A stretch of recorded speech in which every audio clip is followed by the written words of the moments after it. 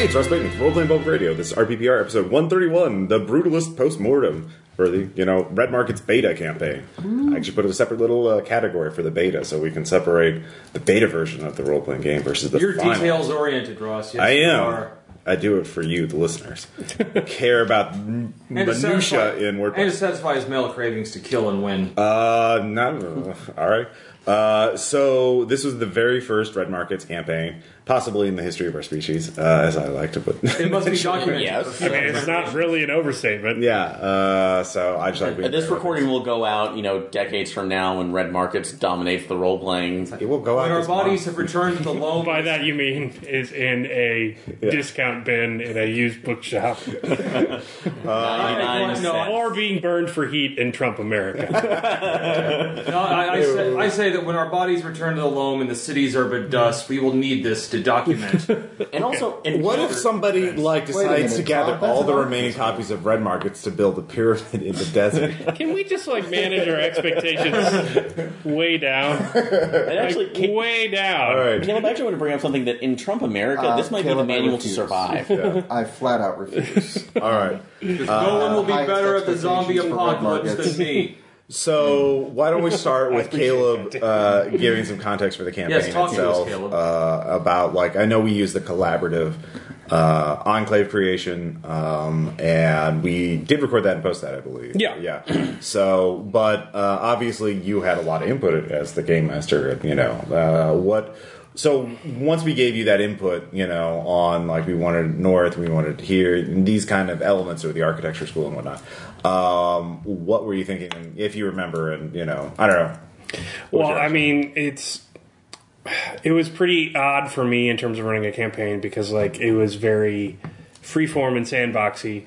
Yeah. And it's not just because you guys designed your own setting and I wanted to see how those rules worked, which they worked fine. Yeah. It was because I just had so much stuff I had to test still. And I couldn't do all of it at once without seeing how it interacted, so I had to incrementally implement it. And then after I figure out how things worked, if I had certain parts down, like gear and how that other stuff worked, it would help me test the other stuff better, so it would have to go through less revisions. So I did not have a very big direction for the campaign that really worried me. So when I'm like, all right, it's west of the Mississippi, and you're like, Chicago, and I'm like, okay. And that's not how geography works, but whatevs. I was okay with that. But I really, the vowels and the whole part with the DHQS and stuff like that was really, something I put in there, just because I was worried it was very much going to be job of the week and episode of the week. Okay. Yeah, because I was going to ask, was it setting to more just compartmentalizing to jobs and scores that we can do from time to time while seeing which rules were okay and which ones needed to be tweaked? I had too much stuff to test, so in regards to the jobs I offered, they would include things I needed to test, like a certain combat rule or a certain humanity mechanic or something like that. But that's where I stopped leading people by the nose, because what I also needed to test is what people's instincts were in extended play, because I feel like a lot of indie games or games with as few people working on them as mine don't have a lot of macro testing, and I think one of the things they lose by that is not just having broken experience systems and stuff like that. It's they don't know what people's impulses are going to be in the game. Right. So, especially if you put a bunch of hours into it. Yes. Weeks and months worth. Yeah, so in my mind, I didn't want to control where you guys went and what you did too much. So we took the setting, largely determined a lot of what I came up with. But other than that, it was very much on what you guys were tending towards doing and who you had. And your hatred of Mr. U was immediate and palpable. So I can't imagine why. He became a recurring character. Because I wanted something to tie it together with a narrative through line, and so between him and the slaughterhouse, that's pretty much it for large narrative sweep in the game. Just because I had too much to do, and that's not really how I run campaigns at all. I think about what I would do if I run a Red Markets campaign now after playing and want to do it, and it would be a Caleb Stokes campaign with like a big recurring plot theme with multiple non-linear organization, and it would be no evil-esque and all that kind of stuff. Yeah, there would be like extended plot lines and all that kind of stuff. He's Lex Luthor times 10,000. Yeah. If I can touch in on that immediate palpable hatred of you. Wow, just don't hold back, Caleb. I think the part of the reason for you touches back to what was his name? The one guy in Firefly who was sitting and peeling an apple the first time that we see him. You had that moment where he casually ordered the execution of our first client, and rather calmly takes a piece of chewing gum, pops it in his mouth, and, as if it's nothing, orders the execution. It's not just the fact that he did it it's not just the fact that he ordered the execution. It's the fact that he's got this luxury item for us. Because, think about it, 5 years after the fall, when's the last time that we saw a pack of Double Mint gum? Yeah. And he's just, I'm going to chew on this gum. He's probably going to spit it out halfway through. Because I'm going to get all the flavor out. That monster. And it's just he's getting the flavor out, and then it's like, So now we're going to have to brutally kill him later because of the Doublemint. Yeah. Well, with Manjapa, he was a Moriarty, and I didn't want to redo that. Yeah. And he also had the I am you, but for the grace of God motivations and kind of stuff. And I wanted a person who was evil and entitled to his evil, and that's it. So he wasn't really that smart. Yeah. He wasn't really that capable. He just had means. He was born into it. He was on the right side of the line. And he was a psychopath. It was just a rich guy that was easy to hate. He just had enough connections to make him dangerous. Yeah. So he wasn't incompetent, but I wanted someone that, was just as dangerous, but because they were backed by something that was dangerous. Yeah. But that's all the real thought that went into it with the vowels and stuff like that. And eventually I couldn't think of a longer plot line, so it became correcting your geography became the larger plot line. Would be get to the... You motherfuckers. Get to canon. Yeah. Fight the war that gets us to the canon geography. Not that that's a big deal in the game, but it was just that.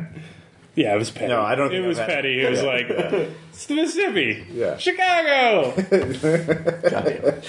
be fair, I have not run a campaign where there's not been at least one moment where the players just right off the bat do something. Well, honestly, I think the bigger fuck you would be. In my defense, I wasn't there for that episode. I don't know. You're blameless. And I'll, when we get to the character creation, I'll touch base on how that shaped Mauve. Right. And honestly, though, I think the bigger fuck you talking about Chicago was inevitably the Lions. But well, that could have been anywhere. Ignore my plot point, will you?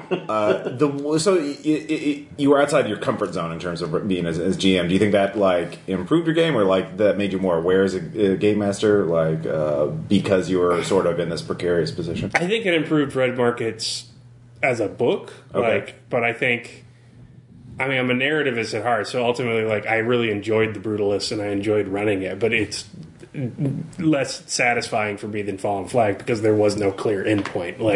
There's a reason there's a retirement plan, that kind of stuff in there. Right. But it did sort of show me what it could be, because there's already a big dungeon crawly route in Red Markets. Yeah. And so it became clear to me that retirement plans could just be this is your weekly Red Markets game. And then if you want to do role-playing, it's role-playing with the new guy that replaced Jim who got eaten, or Shelley who retired, or whatever. It can be your roguelike endless campaign where you're just... It's this crew. It's the story of this crew with cycling people in it. So that helped me write it a lot, and, I just needed to come up with more legs, many of which we will see in the D100 table. There was that, and we needed to test some rules. So, narratively, it's definitely not my best work as a GM, but, it helped that I had a different goal in mind than to tell, Right. the story I wanted to see. It was, that kind of stuff. Well, I mean, I think a lot of the story was created sort of spontaneously. And that was great, yeah. For the Especially- collaborative effort. So. Well, yeah, and like through Vignette's work-life balance, and we'll get into that. So yeah, why don't we start talking about the takers a little bit? I'll go last, but why don't we hear from Tom first about what you were thinking for Malleus, the rich, Honestly, layered character. Yeah, honestly, this was just kind of me doing one of my. Well, I actually haven't done a big, huge brute in a while. It used to be kind of one of my favorite types of characters to do. But Yeah. Thought, so I'll try it. Maybe try to make him not just I hit things hard. Yeah. But that none of that really came out until later in the game when I kind of got the group dynamic down. Yeah. But I kind of thought just a guy wielding a heavily modified sledgehammer. Mm-hmm. Kind of had a good because I kind of thought of a scene of some apocalyptic zombie movie. Just some giant guy with a huge hammer. Okay. I mean, it's definitely now a recognizable archetype in Red Mark. It's it's like almost a stereotype now. It's like, oh, the Leighton is the guy who fights the casualties. Yeah. Especially with a melee weapon. Okay, but I also kind of like, and also I like doing a Leighton because I also kind of like he is the guy that goes out there first, but Right. there's a good reason for it. Yeah. Like, you open that door, so because there's a zombie there, it doesn't matter if I'm bitten. All right. I think it's like that. I think it's Someone who's accepted his fate. But that seems like Although it makes total Malleus did sense. kind of turn around sometimes. Why is it that you always send the Leighton first? Yeah. Because you're the Leighton. Oh, okay. I think, it was when we were taking on the retirement village, where we ran into the Ganglia. Yeah. I think that we actually had one of the better byplays back and forth between us on that. It's like, well, wait a minute. Why do you always send the Leighton in first? Well, because Kowloon and I are going to stand up here and cover you with these guns and shoot the zombies that come out after you. Can you hit the zombie with your hammer from here? If I try. No? Then you go in there and I stay up here. You better say something nice about me later. I admire your biceps. Who doesn't? Fucking hammer. I mean, that works. Like, not every character. It's nice to have like the tortured characters with two conflict, but sometimes having a character who's just like, this is what I am, and I've come at peace to myself is also interesting. So it's good to have a variety of characters. I also say this game is really good for getting the players to just kind of naturally be a team and not have one person searching for individual shit. Yeah, that's true. Because you can't survive if you do that. It does. It does emphasize teamwork quite a bit. And speaking of teamwork, Malv. I was actually hoping I could throw in the bid for going last because I did on character creation. Okay. I was actually the last person to make a character. Oh, and that's right. Similar to the way that Ross and I tend to do if we're making characters for big campaigns, you and I have the same tendency, which is to let everybody else go first and then kind of go, all right, what player roles have not been taken up yet? Since I was literally the last one, it was, okay, so what does the group need the most? We need a face man. You probably also want to take some ability to, stop the casualties. Yeah. Because to not die in the job. And it kind of gave me the idea of, I recommend splitting your skills between, these are the skills that I am going to use to get the job. These are the skills I'm going to use to complete the job. And everybody needs to kind of do that a little bit. Yeah. I ended up top-loading all of my charm skills because we needed somebody who was a face man.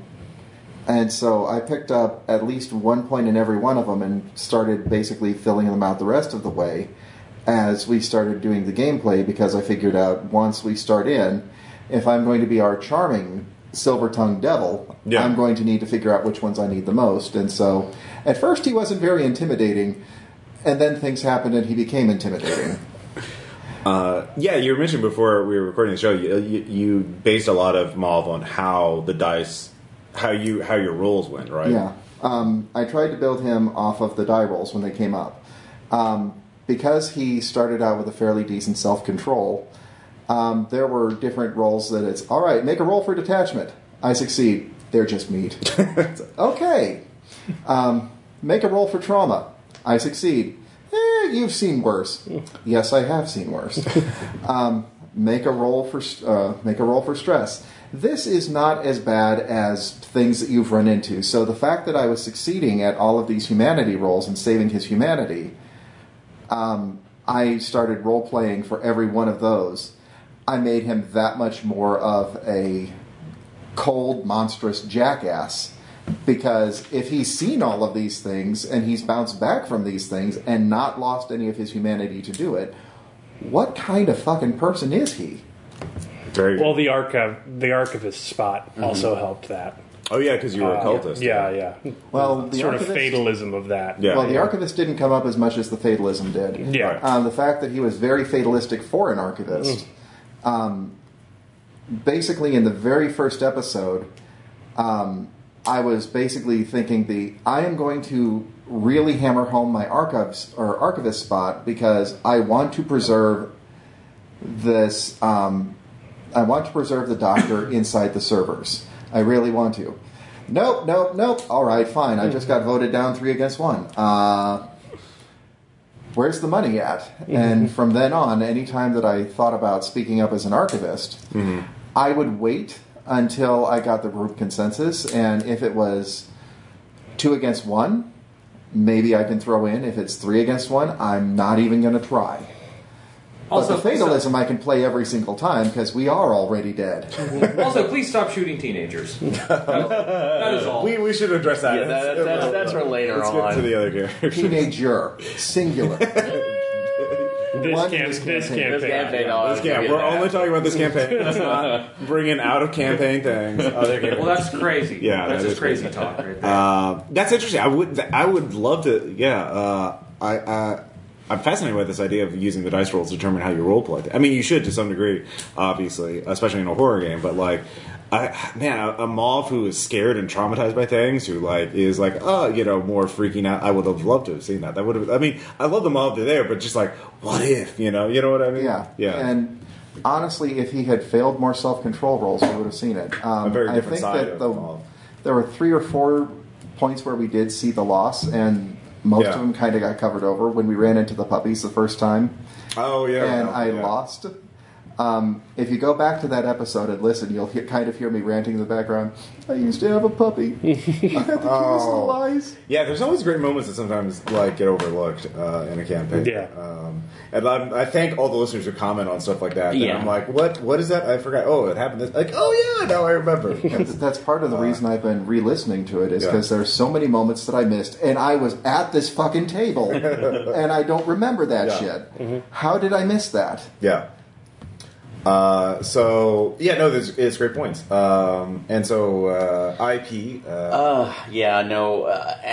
The man, the legend. No, well, something of that. IP at its core was supposed to be the eternal optimist, the one that, despite everything that was going on, and being world for that. and being I like the variety. being highly over his head, he wanted to be that voice. So when I started to make him, because of what Caleb suggested too.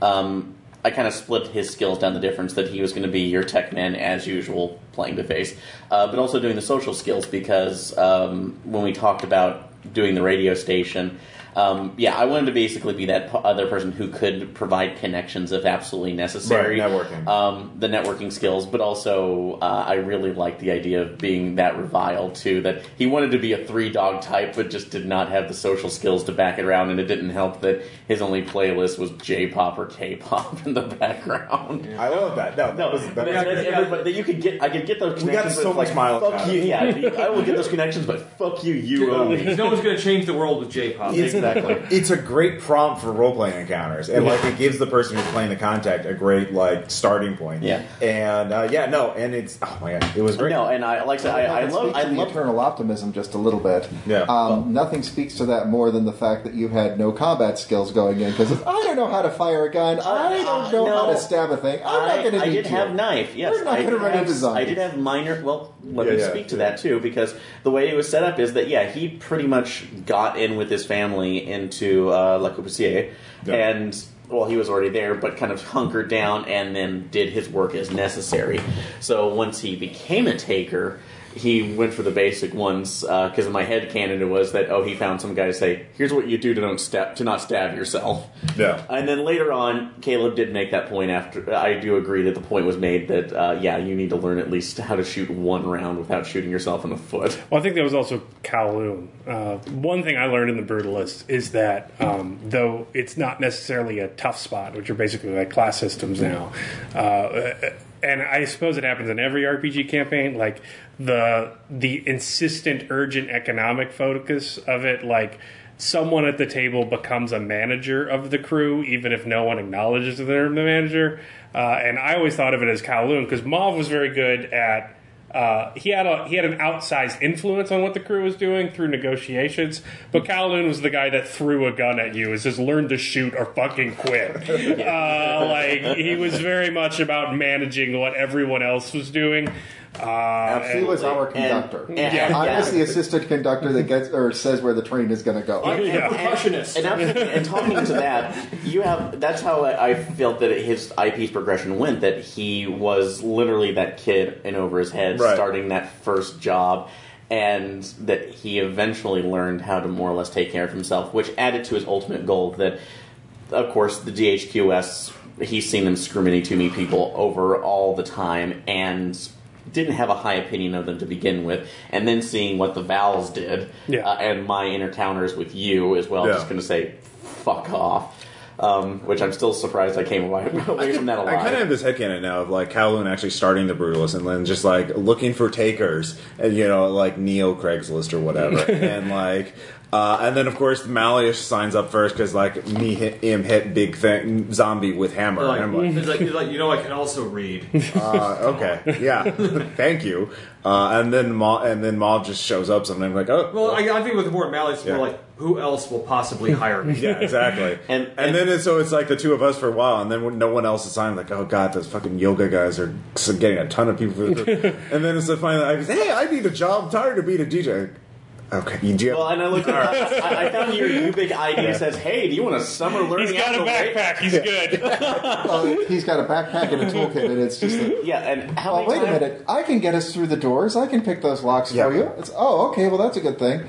It's like previously, we've just been having Malleus smack it with a hammer until it falls down, and then we can't close it afterwards. Remember that first job was our first job, so it's like literally we're just getting like he shows up like, all right, I don't see a gun on him, but I'm sure he's got one in his backpack. But I found it was interesting because like I very much, not to speak too much about Fallen Flag, but my character in that was very much considering I was going to have a lot of setting information considering I made it all up. He's the one. I very much built a character to be a manager type in that like he did so out of deep control issues. But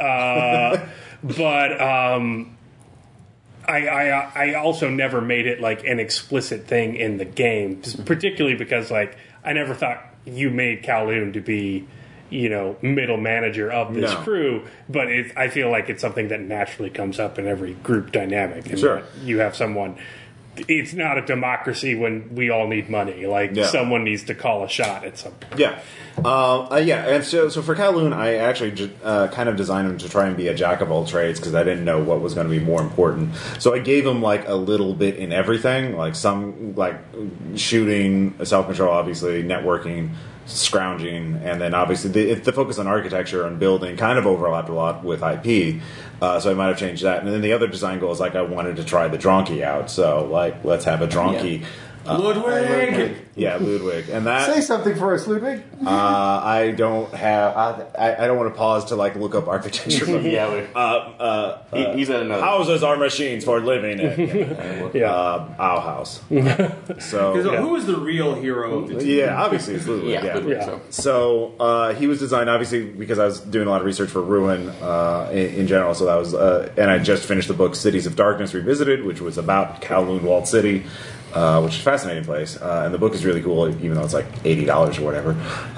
So I was like, yeah, Kowloon, and then he's was an idealistic architecture student studying sustainable technology and all this other stuff, and then the crash happened. He's just like, so frustrated academic type, just sunk into ennui a bit, and but mechanically, I designed him to be like try to be useful, a little bit useful in all situations because I didn't know how it was going to go, because I know we would, Tom was going to be a combat specialist type, and you're going to be techie, and then obviously we had a face, and I didn't want to make a face character. I didn't want to make a specialist character. I wanted to just be there to overlap things. I think I even gave him first aid.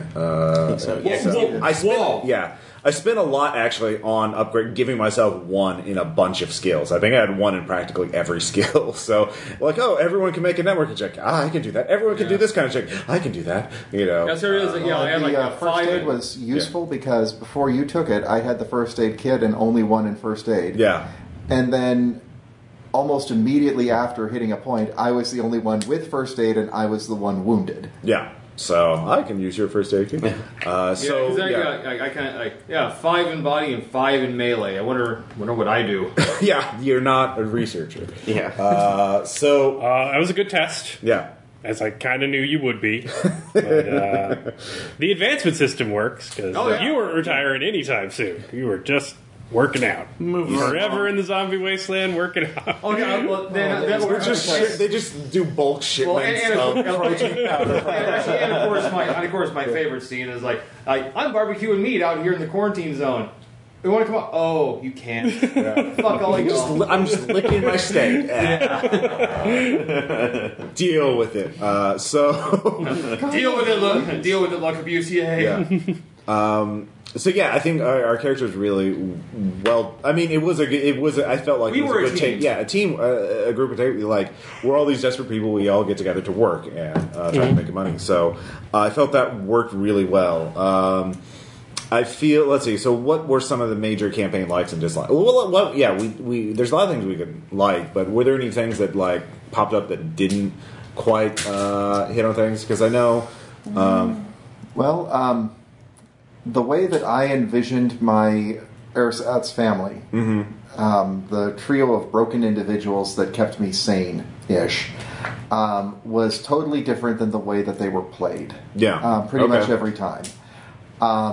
I wanted to see the man who had lost his legs to be somewhat optimistic, even though he's been brought low. Bad pun, I know.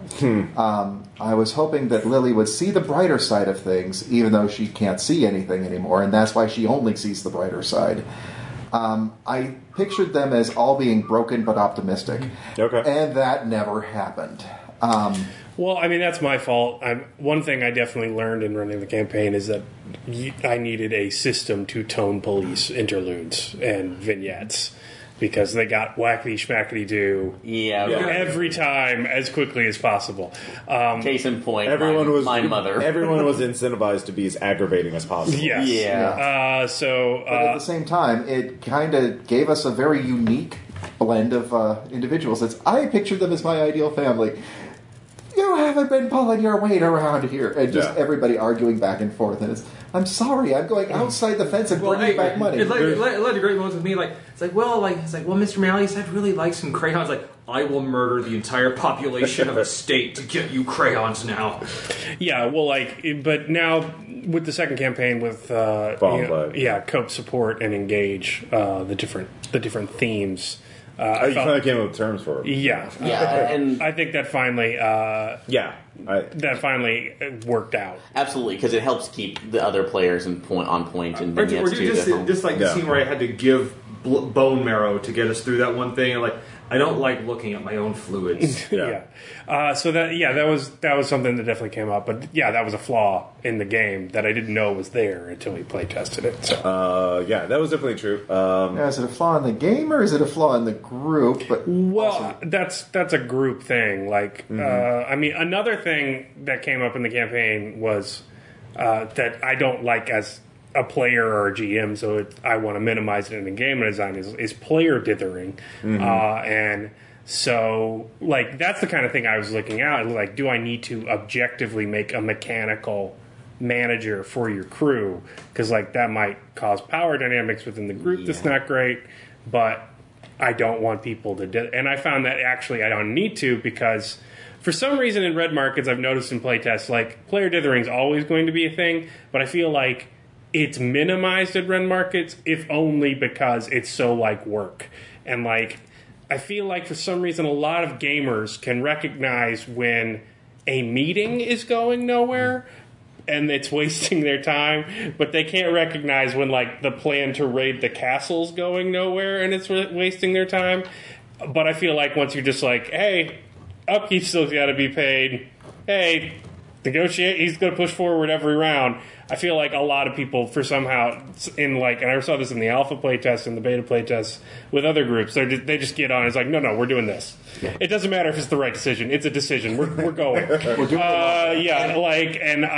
noticed that was something I didn't need to prescribe as much as we went on. And that's what I wanted to bring up too, that coming within the first playtest that we did, that negotiation matters system to where not the main face person could get in there and do that, but then everybody else had a chance to either raise or lower the stakes for what was going on. That actually did a wonderful job of bringing everybody else in and not creating a situation where the spotlight was on one player, or you had like a cyberpunk issue where netrunners were just completely off to the side. So it was netrunners play their own game. Yeah, exactly. And then the negotiator is still calling what kind of scam they would prefer you do. Yeah. But then there's still, I still like that we were putting that creativity onto the player actually doing the scam. Yeah. So like, there was some control and it was like, I need this, but then there was a lot of freedom in how the player accomplished that. Yeah. Be it intimidating and hitting things with the hammer for any and all purposes or other. Well, other I seem to things. remember, Tom, did you even put points into Intimidate early on, or was that later in the campaign? That was later. Yeah, that was like, I remember early in the beginning, it was like, oh, Tom, can you intimidate? I don't even have points of that. Like, I'm a huge, massive, muscle, half zombie man, but I can't scare people, so.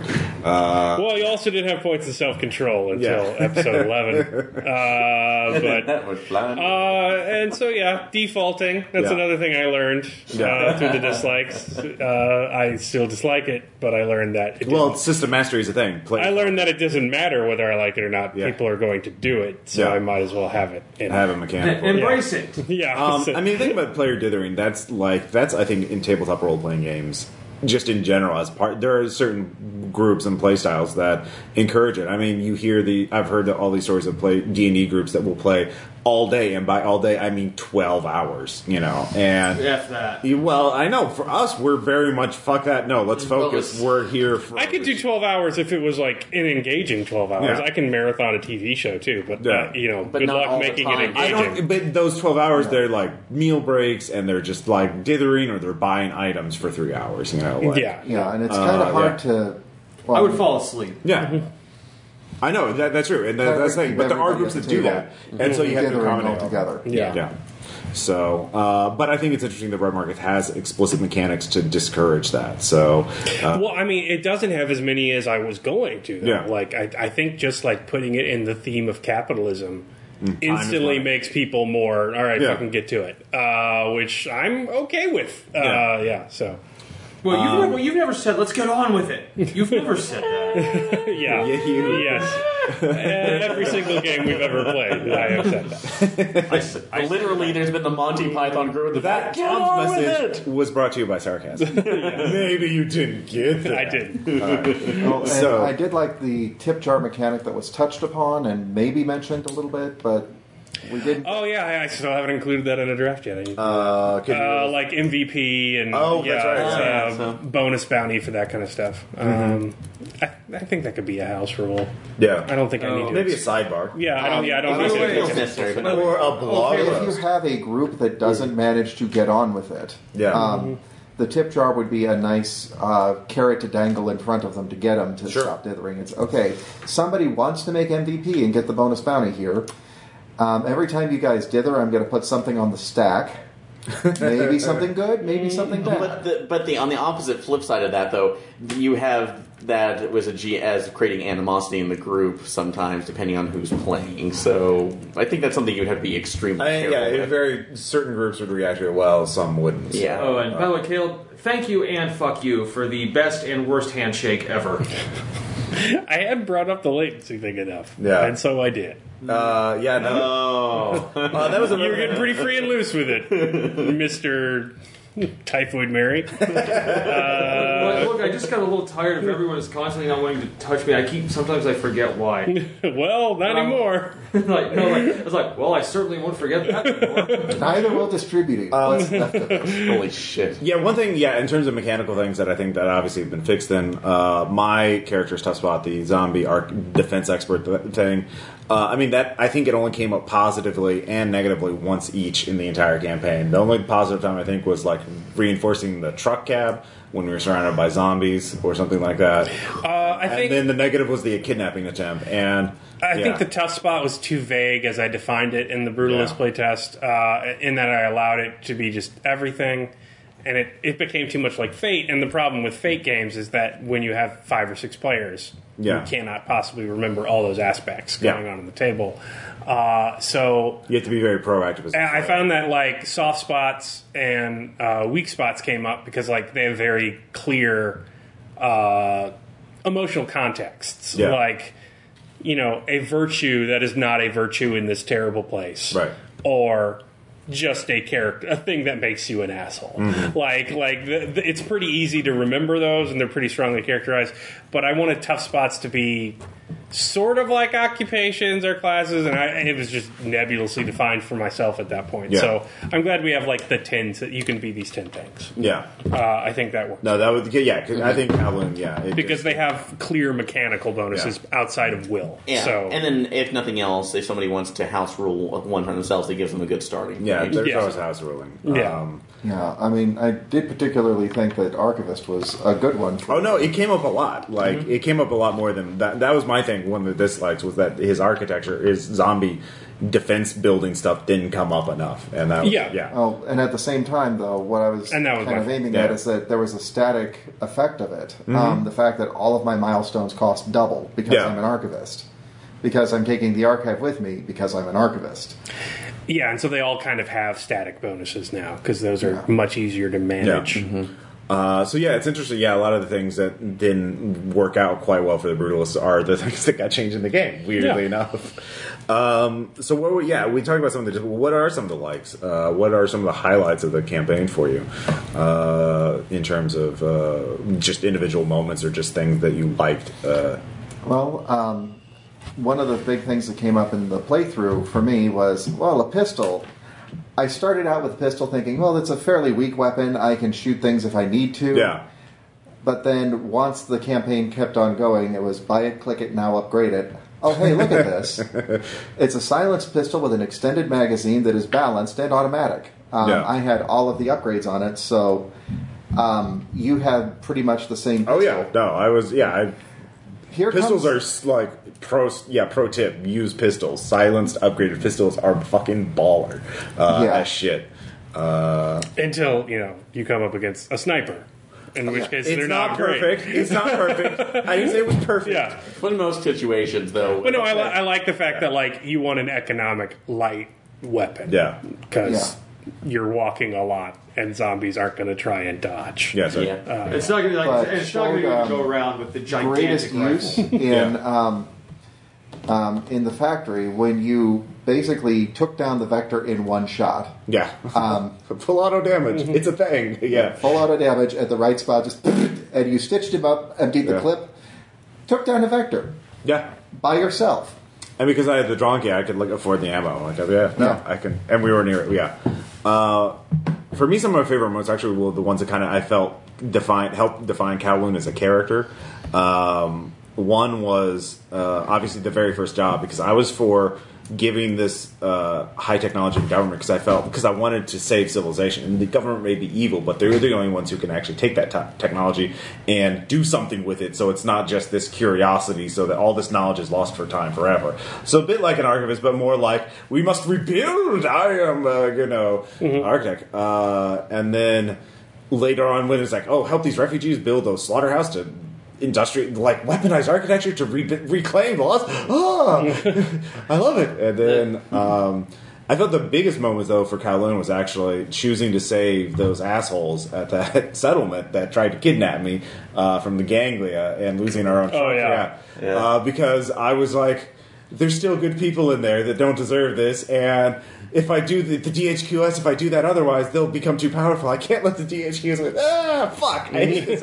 Fuck. I'm doing the right thing, but I hate doing it. Yeah. Well, and the Sophie's choice in that one was I can either screw over a couple of assholes who tried to kidnap me, I can screw over the government assholes who are trying to kill those other assholes. Damn it! Yeah. No matter how this goes, assholes walk But away. we met normal people there too, so I knew there were normal people. By in all that means, settlement. to all assholes. So like, Yeah. I knew like out of character, I knew I'd take a massive self-control hit if I like did not save them. Yeah. But in character, I was like, fuck, I hate doing the right thing. So I felt with that. So those are some of my favorite moments in the campaign. Obviously, the whole finale was great too. And I do We'll have get to that, give yeah. some super mad props to Caleb for all of the NPCs. Oh yeah. Every single one of us had at least a contact that I kept thinking, I hope this one shows up again. Burlaptrix is made of gold.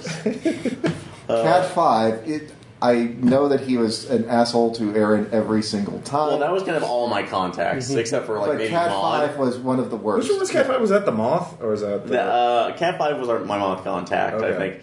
Or it could be wrong. It was one of the other ones, but it was Tech, and the fact that we just kind of kept back and forth. Personally, though, just because of the awkwardness, Maud ended up being my favorite half I the love time Maud. with out of Gilf, and I'm sad we yeah. didn't use her more often. So. my favorite one of your contacts was actually the guy stuck up in the remnants of the skyscraper. Oh, like the yeah. first one, because I like this picture. It's like, play some country, asshole. Leaning to a girder. Who Yeah. was that? Was that I don't Stevie remember his or, name. Yeah, he was like Steelbeam. Steelbeam. Okay. I had Dr. Katz, I think. Yes, Cats. that was Oh, yeah. one of My therapist. What was your? Well, yeah. But what were some of your favorite moments? Out of kind of character moments too, because again, IP stayed a lot in the background for different little moments on there. And I'm trying to remember the name of the one contact who got really hurt after the line incident, because this is when we were out and going on Antigon's trip. Oh yeah. Ooh. Trying to remember her name. She was the one with the Nintendo or the game system. Shit. I got nothing. Yeah. that was Synthenia, your drug dealer. Yeah, Symphonia. Oh, yeah, So, yeah, thank you. yeah. But yeah, that we kind of started more more of a connection there too, and then immediately getting out there, realizing she was injured, and then of course the breakdown after we get like, can I get coffee? Shit. And then Oh, that was another. I really love the ending of the Antigon. Oh god, that's probably set some of. I think one of that, my yeah, that's favorites probably the single that everybody favorite, just did as because well. there was such a great setup for that, and like yeah, the payoff was amazing. I felt. With it is, but yeah, as of Trip Snow, the locust swarm. Holy shit! Well, okay, yeah, that was one that was actually personally terrifying for me, because I sat there going like, "We get out of this one." Oh yeah, I don't understand that. that. Was not good. Also, just out of objects too, the tower, the file cabinet. Well, we'll tower. go to legs first. Well, was that one of your favorite moments in the campaign? That is one of my favorite Okay. moments, and then I was glad that I got my moment to stand up to you, even though I was absolutely sure I was about to be shot in the head. Which one was that? Was that the beginning? Killing the other woman we were with. Was that at the gangway job? I think so. At the Christian settlement? It was like within the last couple ones. I'm trying to remember, but Oh, was it at the finale? near the finale, or Okay. it was because he made me have a choice. Oh no, the escort. When you hung up on him? Yeah, Oh. but basically just like Oh screw yeah. you. So do you mean that poor person? girl. Yeah, poor girl Me too. distributing. Yeah. So her family's stuck there. So and then we caused an outbreak. So So they probably all I'm died. sorry. But that was that was well, a choice. Tom, what are some of your favorite moments of the campaign? I gotta say, I really enjoyed the. Gladiatorial combat? Yeah, it's like all right, then like one it's like, oh, we had one in the grass, boys. wait, Actually- you're talking about Crystal David's Yeah, gladiatorial fight in the Yeah. swimming and pool. Patty Whack and Yeah, that was the greatest encounter. Oh, I didn't do anything and made a lot of money from it. Yeah. Wait, was that the one with the constant leg hits, or was that? That was most fights. Are you talking about the gladiatorial fight you fought in and Yeah. just distributed? That was great. Oh, where too. you kept hitting him at a 1? Yeah. Yeah. That was pretty Oh, that was great. actually another one where I Fuck kept your legs. the Yeah. distributor where I kept falling and amazingly didn't die. Yeah, that was just a train wreck that just somehow we made it through. And what about the teenager? Well, we're talking about favorite moments. But yeah, Tom, were there any That's a other favorite favorite moment. moments? I mean, not necessarily like when your character did well, but like, I mentioned my other favorite was still the barbecue. okay, yeah, that was a good moment. That was, Because that was fun I little had me, moment. the other couple of Laytons, and then the one girl I look after. Yeah. It's like, I was like, where did all this fresh steak come from? Goodness gracious. Oh, conspicuous spending. Did you have any favorite moments as GM? As GM, I'm trying to think. Well, the teenager shooting was pretty Okay, we can talk about intense. that. Yeah. I did like how you were, all kind of thinking it, Yeah. but well, we can't do that, and then Mob's just Okay. caps his ass. I thought Safari in general challenged the group a lot. Oh yeah, no, that was one of the first really fuck you jobs. Yeah. I liked everyone's reaction to Antigone. That was good. She's probably my favorite. Seeing you guys react to the Randians was pretty hilarious. For Fuck. me. I was so close to just like saying Shooting. fuck it and just trying going Butch Cassidy and Sundance Kid on them. And I love that because Yeah. they're no more like evil, and in fact markedly less evil and like outwardly monstrous than many people you regularly dealt with. They're just but assholes.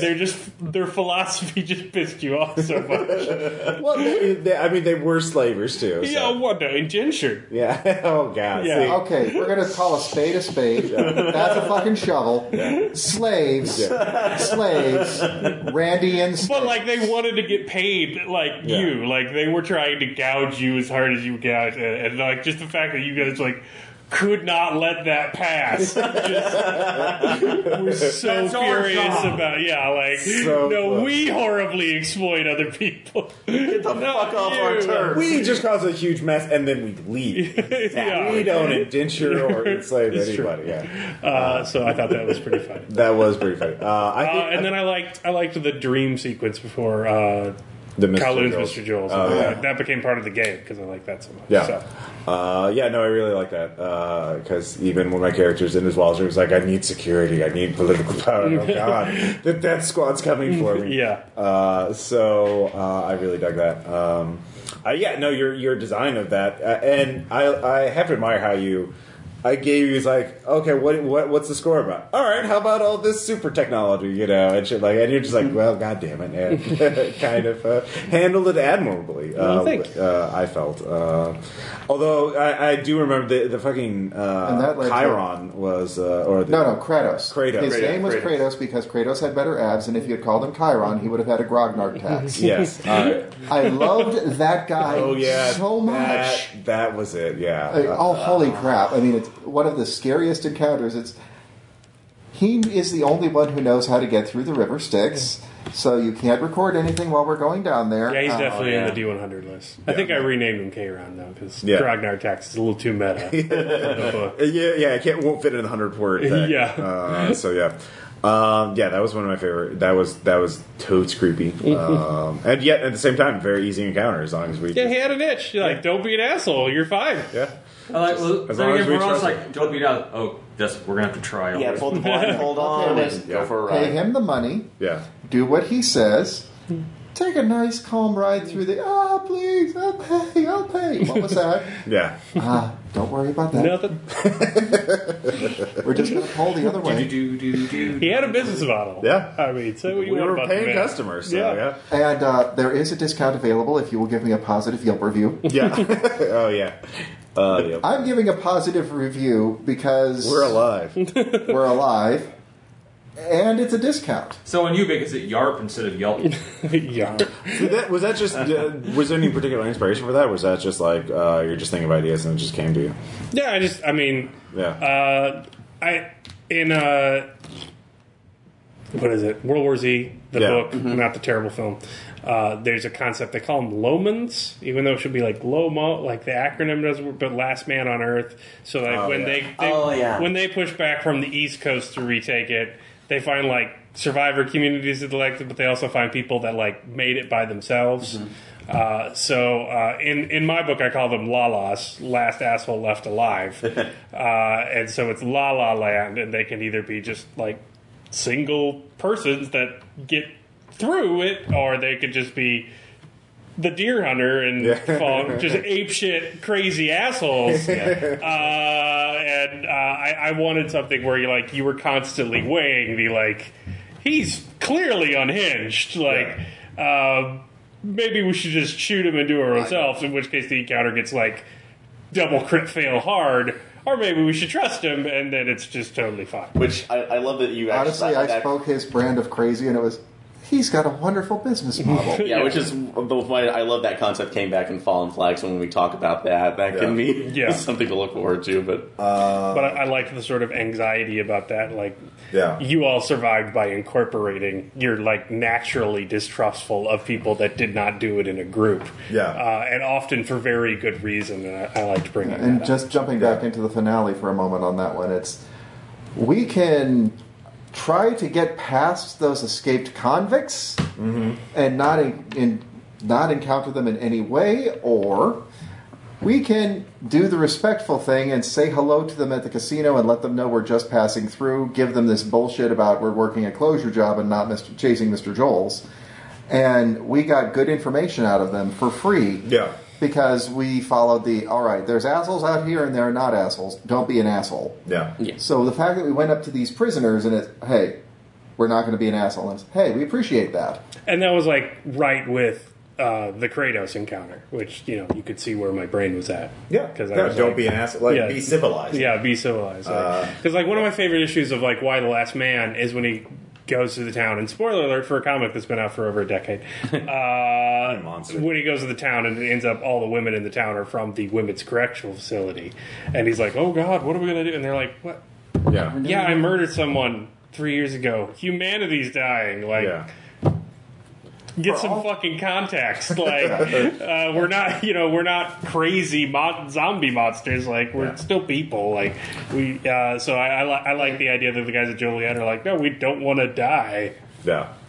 They were going to leave us starving ourselves, so we made a community. We figured it out. And from my own experiences with Knifey McStabface, just have to point out that convicted felons are still people, and when you talk to them, especially in the group, and when I made them laugh by the use of the word gauche, they were completely honest. And David's not talking about role-playing gaming, by the way. This is actual. He was wrongfully imprisoned. Jailed for a couple hours. That was holding. It's just holding. But the guys that were in there, though, for the most part, non-violent offenders. Yeah. And then the one violent offender was the nicest man in the room. Right.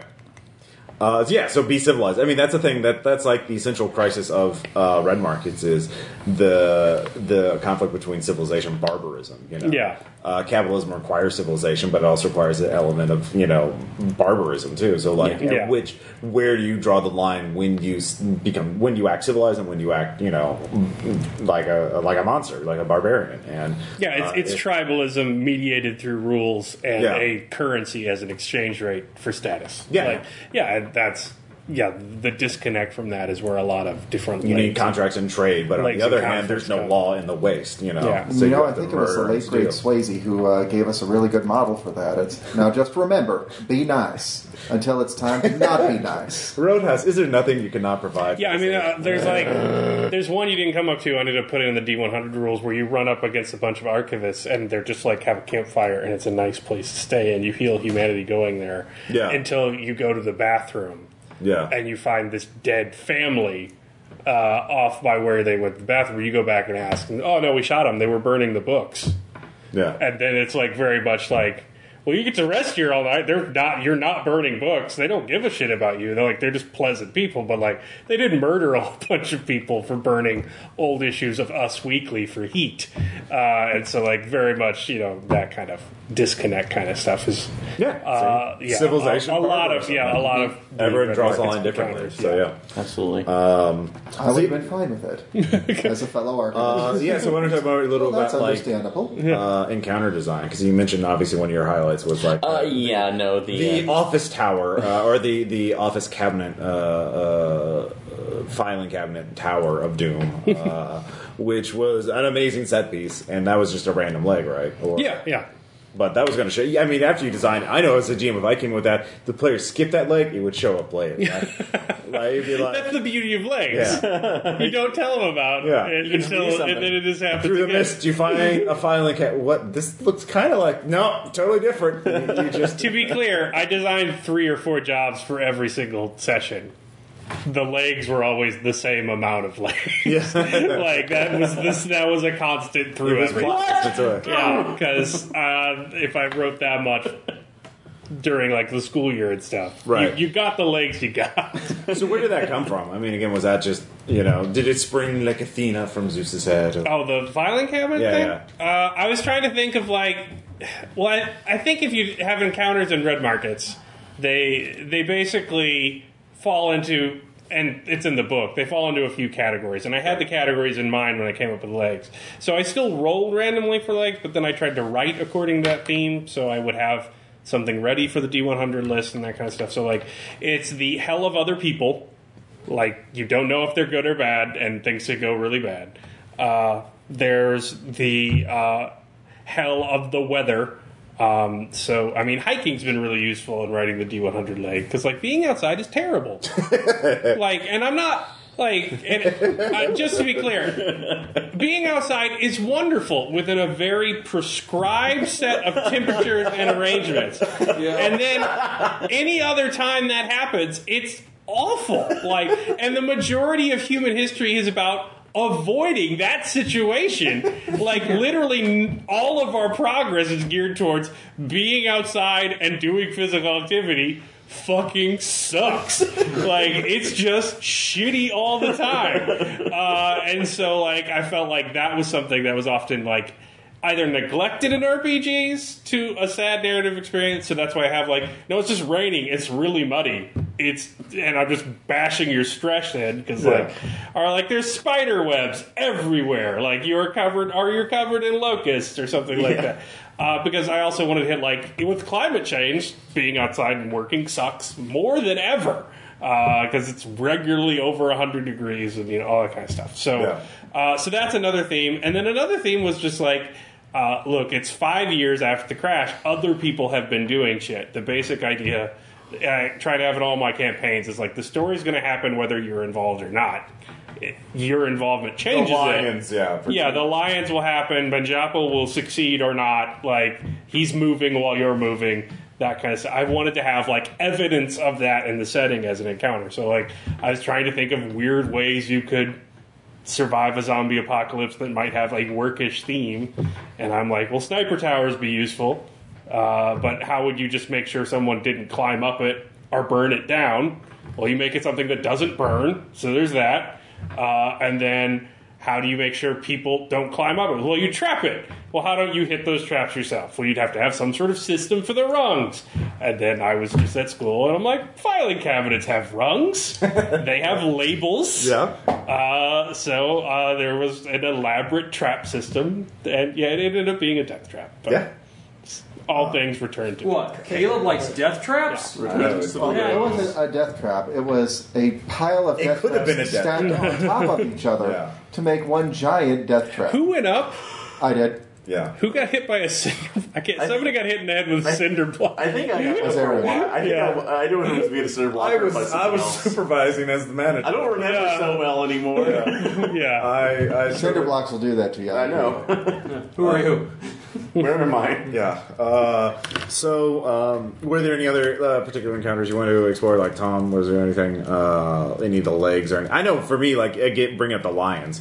That was interesting because, again, I felt Damn, nature, you scary. Damn nature, you scary. There was that, but for me, and you brought this up just a second ago, was that you want to have the stories happening regardless of whether we are in it or not. And so, in this case, if we had chosen the Lions to deal with the Lions, I can't remember what the opportunity cost, but something else, some other bad thing would have happened. I don't. So our ongoing feud with the union. No, it wasn't the union, was it? Or No, it wasn't the the machine. Union. The machine. Thank Yeah. you. Yeah, the machine. Yeah. After we screwed them over, because of course stealing the set, the real dolls. That wasn't that. That was that we looted those from a dead caravan. But wasn't it supposed to be going to the machine? It was No, going. going It to was. the Union. the Union was wiped out Sorry, because you never took the late pirate job. Yeah. Yeah, that was. So they kept on having all their trade taken by the lake pirates, and so the settlement caved in. Yeah. Also, they never got their real dolls. And they were lonely folks.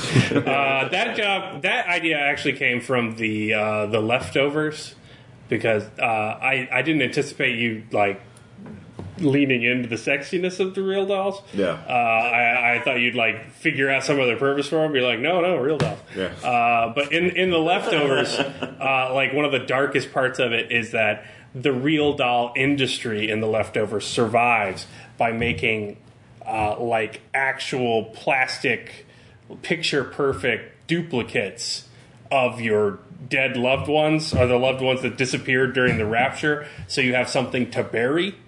Like there's a gigantic industry of like former skeevy guys that make fake bodies for you to get some closure. So I kind of expected like maybe that, since you had all the plasticity. You never mentioned anything like that. I didn't know. I don't know. I just wanted to include it. Our question is like, how can we make money off this? Oh, you could just sell them. All right, we'll sell them. Well, I had my idea, but I'm like, I'm leading them by the nose, and so Felt Touch Phil was great. Oh, yeah. Brilliant. And that whole thing made me realize I needed more in-depth mechanics for like running a business on the side. So that's where the MBA rules came from. Okay. Yeah, I do remember. But like, I just remember watching The Leftovers and thinking that's like the darkest fucking shit I've ever seen. Yeah. And additionally, when the cult buys a bunch of them and then sets them up in people's houses, like, so your dead kid comes back and he's sitting on the couch, like, just to fuck with people. Like, I'm just like, ugh! Like, that's so creepy. I want it in my game. Yeah. So. See, if it had been a custom order of real dolls that were set up to be particular people, we would have found those people in the Anticliff and tried to sell to them. But you know. yeah, I didn't think about that. But yeah, no, I was doing it live. Yeah. Marilyn So Monroe. the Mr. Joel's went pretty well. I felt that was a very it was your challenging. Mr. Joel's. Yeah, no, it was my Mr. Joel's, but like as a finale for the campaign. I mean, obviously, the obvious listeners will probably want to know if anything's going to happen to the rest of the Brutalists. So officially, I don't think there's any. We don't have any plans to start a new campaign just to finish the retirements of the remaining 3 characters. Yeah. But unofficially, but we could do always headcanon what happens after Kowloon retires and he's off, being at the Nine Dragons architecture, his own new architecture firm. Well, if it helps, I've actually put a lot of thought into that. Oh, please. Yeah, what happens to the Mob Hand? Because I think we kind of refer to him in Fallen Flag a little bit. Yeah, he's the Tontine in Fallen Flag. That's right. Spoiler. Spoiler, yeah. Spoiler Flag. Well, because his end was really drawn out because of the fact that Archivist cost twice, I figured that he was probably going to be the last of the original Brutalists to actually be able to pull a Mr. Joel's. And so, in my own headcanon, I see him eventually pulling a Mr. Joel's, and then he sends his dependents into a good situation, because when I started listening to the finale again and listening to all of the different dreams that got set up, I figured that he would put his family first. Yeah. Good home for my family. Good life for my family. Good situation for my family where they don't have to worry too much. And then when he hits the point where they have to bug out from whatever the Mr. Joel's was, I saw him staying in the loss alone and starting all over from scratch. He'll pick up the dependents of the people who didn't make it through his Mr. Joel's, his new friends, who happened to die along the way because things happen. And so he's going to pick up another set of dependents and start from the beginning and just keep on going.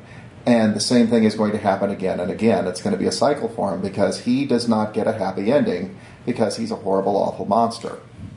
I figured that when he eventually dies, his glove and his mantle get passed on. So when the Mauve Hand dies, somebody else picks it up and goes, I can be a selfish jackass and do the negotiation. Okay. But when his glove was finally taken off, it would have revealed the one reason why he always wore it, which was a wedding ring. Okay. You'll notice that all of his ersatz family were people that were not related to him. Right. I saw him having lost all of his family, his husband, his parents, everybody in the crash. And I saw it as being on one of the happiest days. The day that he finally got that promotion was the day that the crash hit. They were getting ready for a surprise party to say congratulations, and they all died. Surprise! he managed to make it out with a couple of Living on coworkers. Easy Street now! Just a bunch of vectors pouring through the window. Moving on. Nothing could go wrong! And so he covers the ring because he just can't bear to look at it. Right, but he Can't can't take take it it off. off. Can't bear to take it off. And then when everything happens with his family, with his new family, that's why he does everything he can to get them to safety first. Okay. Yeah. Yeah. Because Yeah. he is a monster. So fighting, But- basically, fighting until the end, a lifer. Yeah, he turns into the ultimate lifer. And Okay. that's kind of why I saw him turning into somebody else's Mr. Joels or the Tontine. Because my own headcanon of him is they're going to deal with them offhand because he does this a lot. Yeah. As far as whether it's the original Moth Hand or not, I leave that up to you. Yeah, so the Moth Hand could become essentially the enforcer of the entire Archivist movement. Yeah. So And that kind of stuff is why I put in the Lost for Life retirement plan Yeah. in the current draft, where you're just like, you have no retirement plan. Because, again, if you're doing the sort of endless mode of red markets, it can be sort of interesting to have the lifer character that Right. like is damaging your sanity as much as the surroundings.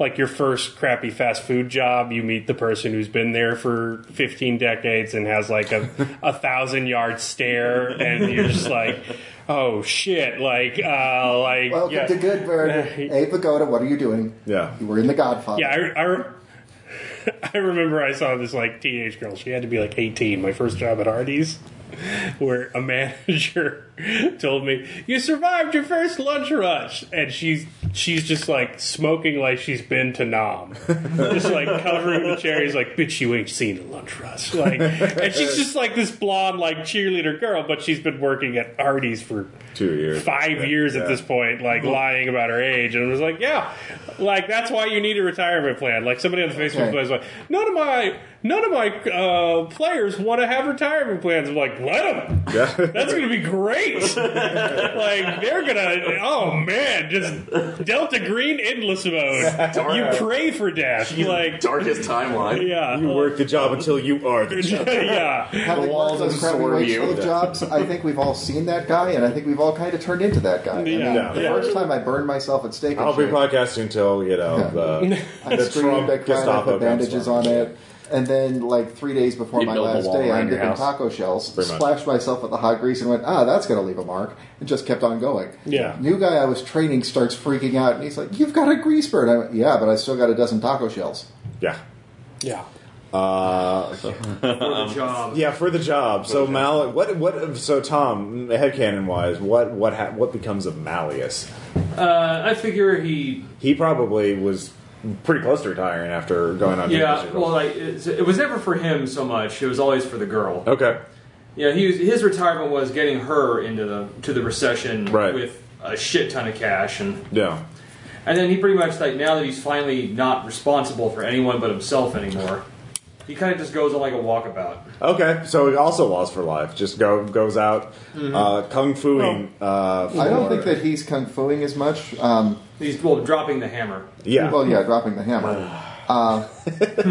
All I can think too on his, because you were working on the Latent P90X and the splashes of it, I think that he actually starts his own enclave Yeah. where they make all sorts of fitness things, but it's a Latent P90X enclave. Muscle Beach for zombies. You know. I like John Henry, except for Rail Spike's zombie heads. He just becomes a legend amongst the people. that's a great retirement. Yeah. Old Malleus, Yeah. wandering the road. Wait, have you ever heard the song of Malleus versus the Punch Bot? Mr. Government Man comes in. He said, "My Who Punch can Bot." kill zombies the best? I know we still have an art budget. Okay, there has to be art in Red Markets now of a mural in some enclave of the legend of Malleus versus the Punch Bot, like down in 1930s, like realism. outside vectors before Yeah, exactly. I'm not saying I know everything, but I know a thing or two about some things. Or with a cinder block in his hand. That's And the government man with his pork pie hat and whip ran away in shame when his punch spot failed. Well, that's my headcanon. Yeah. And no one will convince me otherwise. It's your game, so your headcanon is It's a canon. fair Yeah. cop. It's a fair cop.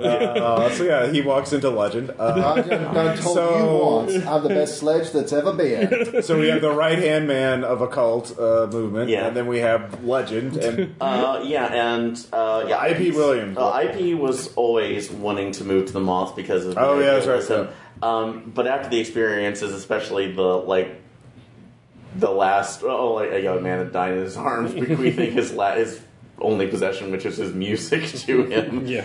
oh yeah. I don't think there was much bequeathing at that moment because headshot it. So, but Anyways. anyway, that's when I kind of think about him. That's probably the point where he really, really turned. And the way I kind of thought about it is once everything was set up, because he had enough funds to basically complete his move, his family's move to the Moth's headquarters, and to get them there safely. But he probably stayed in and was a communications officer. And any time that he went out, he kind of did the same thing that he did before, which is playing the music. But it was that became his life's goal, that he just had to get any job that they went into. If they went there, he just scrounged for music, every type, Can't stop the everyone. music. No, just to play it out as there is that he wanted to be that three dog in the night, the one that basically played everything. So the Moths become hated even more because they keep No, and that's the thing. K-pop. That's the thing is that he basically dumps everything. He Okay. left the J-pop there. It's every other music underneath the sun, the full variety, just to basically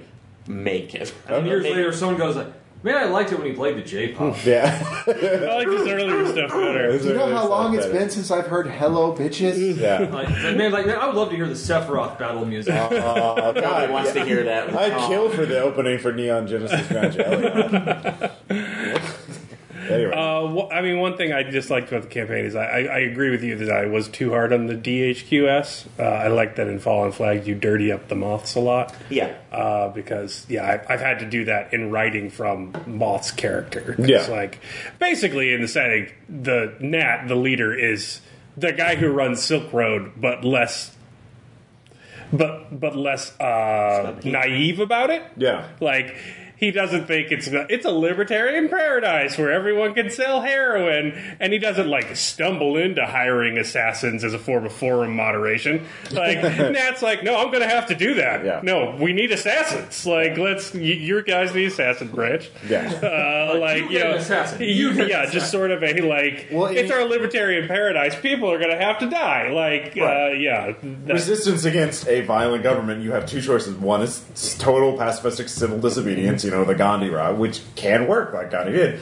Or the other thing is the traditional, rebellion coup, which requires violence on your part. Yeah. And I hadn't dirtied up the concept in my mind enough to make it interesting, and part of the Brutalist One of the campaign things is Fallen that I Flag. would have- Yeah, no rebellion is innocent or pure. Yeah. Absolutely. I would have Yeah. loved to have seen the flip side too, though. I would have liked to have seen one of the vowels, Yeah. possibly Y, Okay. who was actually a saint. It's, what are you doing out here? There is a life-saving medicine that they don't make anymore. Right. The only place where we can find the formula for it is out here, and I'm sending a crew to get the formula for that medicine. Right. What is it used for? It helps cancer patients stay alive. Right. Yeah. Well, I specifically chose not to put in any of the vowels in Yeah. Fallen Flag. I wanted to make it my own thing. Yeah, So, it was good. But yeah, for any other future campaigns, that could be great if it is made more ambiguous for both sides. I mean, spoilers for the first episode of Fallen Flag. You guys chose not to go with the DHQS, because of character reasons and other things. But if you had, you could have gotten the job lines from them, and then you could have seen the better side of the DHQS. Yeah. I think, and again, going towards not being comfortable in the sandbox or having an endpoint in mind. I think if I run further campaigns of Red Markets, it won't be. Kyle's idea is great, but I really love the idea of the story is how you deal with this weird economic system in his 80-20 thing. Do you fight like a dog to get in the tax bracket where you rule the enclave and Or do then you get out, collapse it? or do you try and overthrow it? And like what the rules do for that? I think if I did another campaign, it'd probably be like not in an enclave, but in the settlement, like in a former enclave that for some reason or the other DHQS has come to save and take back. So it's very much like, do you want to be like an insurgency, or do you want to take jobs from them, but your rules are different now. Like you have cops again, like you have that kind of stuff. It's very much like a suburb with zombies outside of it. But are you still going over the fence to do jobs? Are you trying to get a straight job? Like I'd do something like that. I'm more. To be fair, I have been thinking along similar lines, inspired by actually the news. Weirdly, I do have a rule. It'd probably be Knights Black Agent, but I do have I'm beginning to sketch out ideas for doing a campaign, maybe a mini campaign based on launching a coup in the country. So I have some research to do. We kind of did a thing like you were talking about doing that. What was it, a steampunk game or something like that? Yeah. That was a very particular thing because that was based. Where the idea is your the idea for the campaign model I had for that was Fallout Universe, you're in some sort of settlement, the Brotherhood of Steel shows up and starts teaching you things, and they're just, hey, we're here to teach you about technology and stuff like that. But then they secretly go to you, can you tell us about all the secrets about all the people leading the settlement, like who's in charge? Yeah, spy game. Yeah, spy for the Brotherhood of Steel. Do you want me to spoil that since that's probably never going to happen now? Yeah. I actually based on this I read a story about how ISIS took over many cities in Syria where they posed as this like, hey, we're just teaching scholarship and Islamic studies and all this other stuff, but then they would tell people, okay, get blackmail. Who's drinking alcohol? Who's evading their taxes?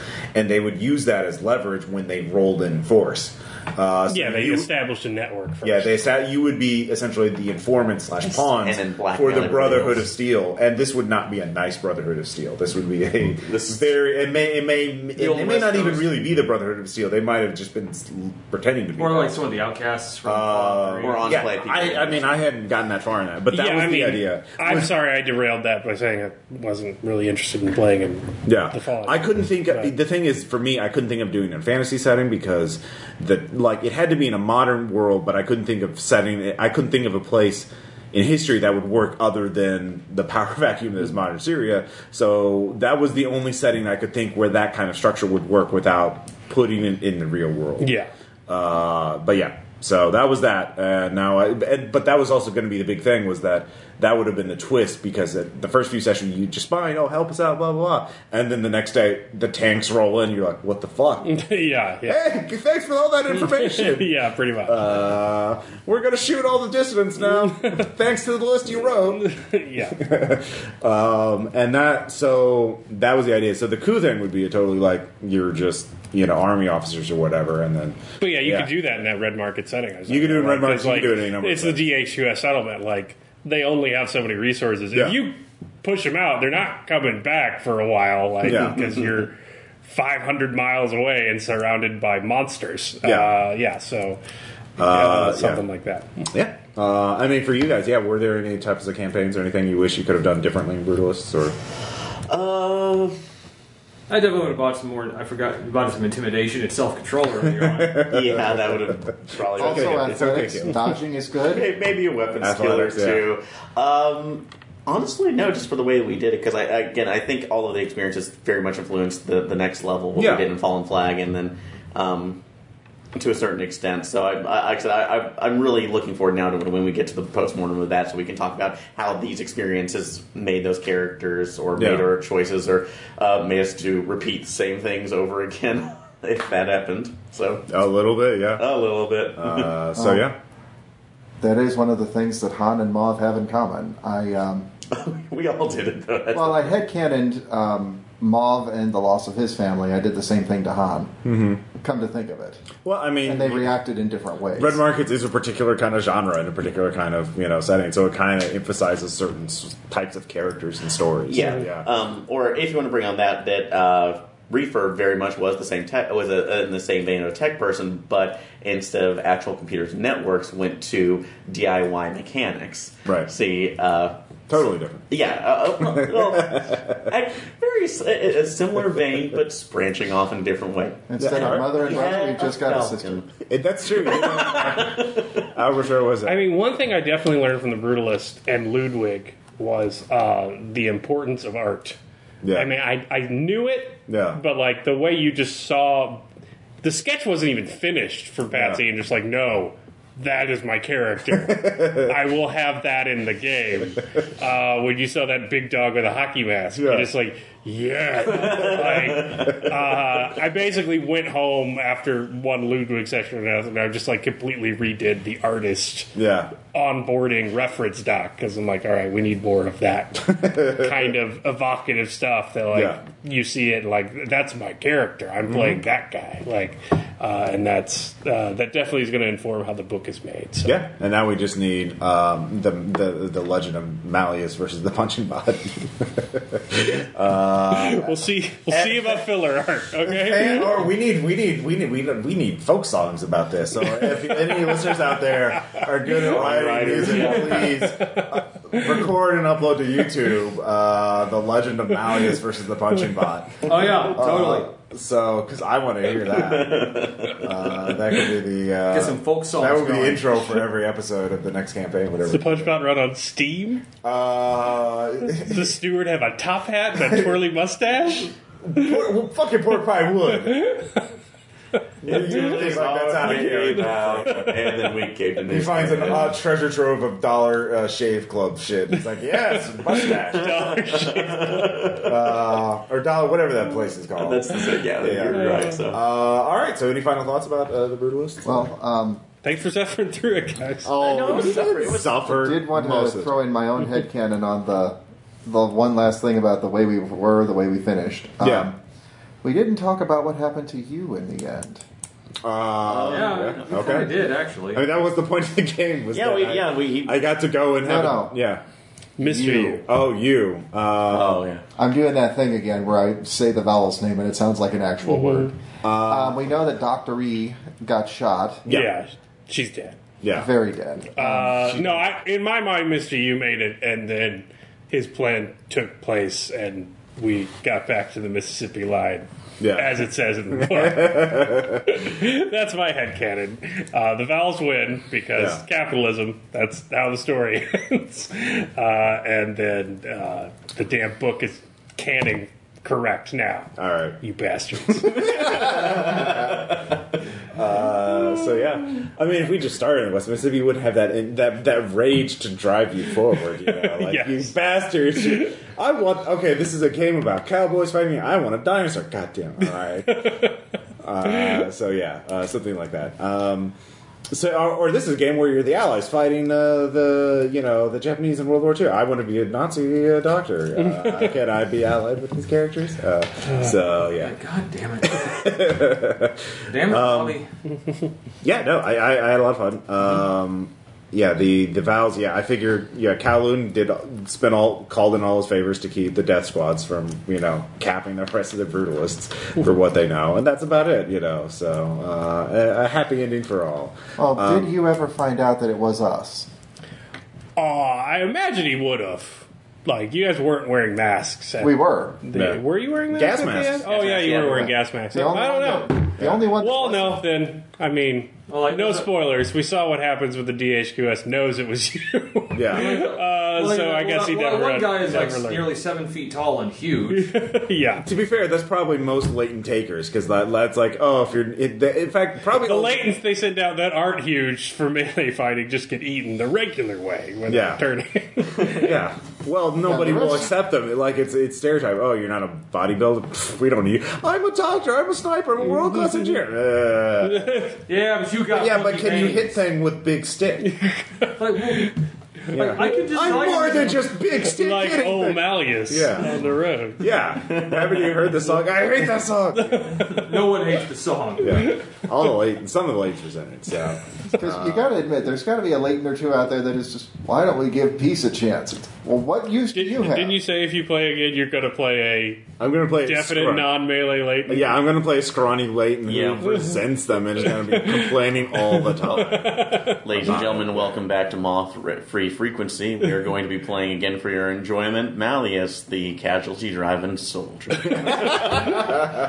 All right. Ladies and gentlemen, we are Steel Beam, finally! Yeah. Some good music. 2 years, but goddamn it, it's on. You did good, boy. we would like to release Volume 7 of the Ballad of Malleus. I wouldn't expect anything less than an opera on the subject. Followed by post-hope industrial noise. Yeah. So, I think I'd play a bard. yeah.